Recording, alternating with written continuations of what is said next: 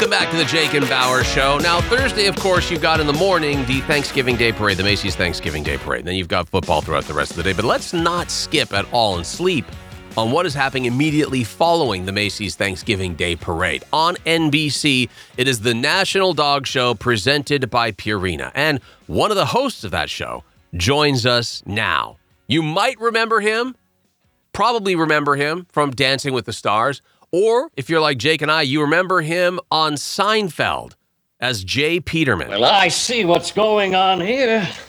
I am smack dab in the middle of a good old-fashioned catfight. Please welcome the unmistakable voice of John O'Hurley. Is this you, John? It is indeed. Oh, look, there it is. There's that voice power. Hi, John. How are you? We are doing incredibly well now because we've waited years and years and years to try to get you on the show. And finally, we can talk. Well, no, now the line isn't that long. It is so cool to hear your voice. I got to tell you, I am one of the people that have read Okay to Miss the Bed on the first jump, and it is awesome. Oh, thank you. Thank you. There was a good follow-up to that book that was called Before Your Dog Can Eat Your Homework. First, you have to do it. And actually, when I didn't read it, I listened to it because there's nothing better than listening to John O'Hurley telling you a story like that. Oh, that's very nice of you. Thank you. I'm glad you did. Do you do a lot of audiobooks? And Bauer does this as a kind of a high side hustle. He records books for people. I have done a half a dozen, but mostly as favors to friends who are authors. I don't make a habit of doing it. It's not really, I would say, a career. It's because it's long and involved, and when you do a book, it's a long, long time. It's a big process. From the original recording to the pickups, it takes some time. Yeah. It does indeed. Yeah.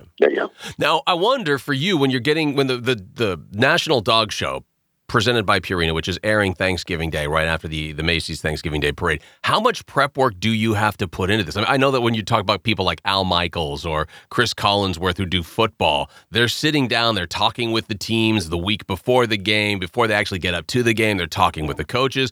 What are you doing in preparation for the National Dog Show? It's, you want to have a good idea of who's been showing well during the year. And then it's a case of knowing as much as you possibly can about the breeds, because every breed has its story and its history of why it was bred the way it was. We have 2,000 of the top dogs, but they represent 200 different breeds, and every one of those breeds, as I say, represents a different historical reason for them to be there. That must be a big backyard. Yeah, it's a wonderful day, and it's the National Dog Show is actually the last benched show, and a benched show means that all of the owners, the handlers, and the dogs themselves have to remain on property there all during the show, so people can walk. And we have an audience of anywhere from 10 to 20,000 people on the day of the show. And we'll have people, you can walk up and down the aisles, you can talk to the breeders, the owners, and if you're looking for a particular dog and you think that breed might fit well into your lifestyle, then you have a great conversation. And it's a very interactive and very educational afternoon. What is the oldest and what is the newest breed? I would think the Pharaoh Hound would have to be one of the oldest. They have examples in hieroglyphics of 3,000-4,000 years of having the Pharaoh Hound, yeah, and cave paintings as well. So do they have like little trophies that they won the awards that year? On the walls, yeah, that'd be great. Yeah, here's your rock. Congratulations. Yeah, and the newer breeds, the Beaver Terrier is probably the newest breed, I would think.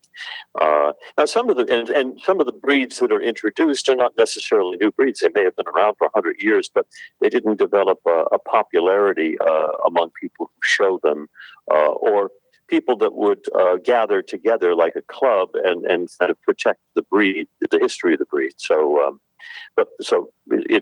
it may be an older dog with a brand new registration. What's the winningest breed in the show?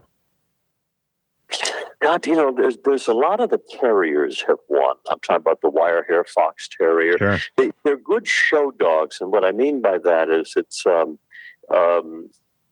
they have to come ready to show, and the terriers are very active, and they're very sprite and spry, and they have just a wonderful show temperament. They're always very alert, so they tend to be good show dogs. Whereas some breeds are a little more sedentary or sedate and aren't as exciting, I guess.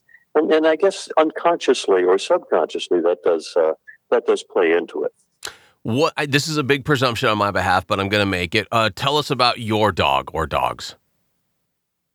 I have three, actually. I have a purebred Havanese, which I think is one of the perfect breeds. If anybody is looking for just a great dog, look at the Havanese, because it's a small dog. It doesn't shed. It's extremely intelligent, and it does whatever you want it to do. If you want it to fetch, it'll fetch. If you want it to sit in your lap, that's exactly what it'll do. It moves really at your speed, and whatever you were thinking of is much more interesting than what they had in mind.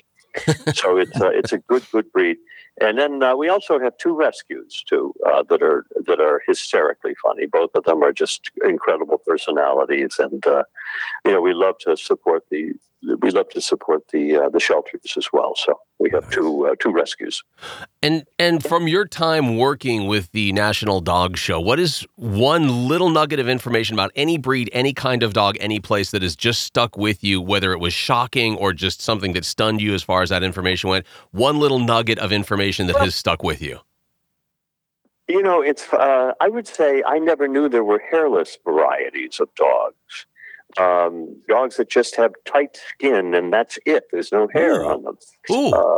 Yeah, and they're the Mexican. There's the Mexican breed, which is the Cholo Eats Quaintly. It begins, believe it or not, that word begins with an X. It took me about 3 weeks on reading that off my shaving mirror in the morning to try and learn that name. The Cholo Eats Quaintly. But it's a fascinating dog that you actually have to worry about putting an SPF factor on because it has no hair. Oh my gosh! Wow! So you got to sunblock your dog up before you go out for a walk. Yeah. We've got two dogs that we picked up at the kennel, the rescues. They were still puppies at the time. One's an Australian cattle dog. The other one's a blue heeler. No idea that these two would become best friends as quickly as they did. What are some of the breeds that really work together, like that are just like a perfect fit if you're going to take two different breeds?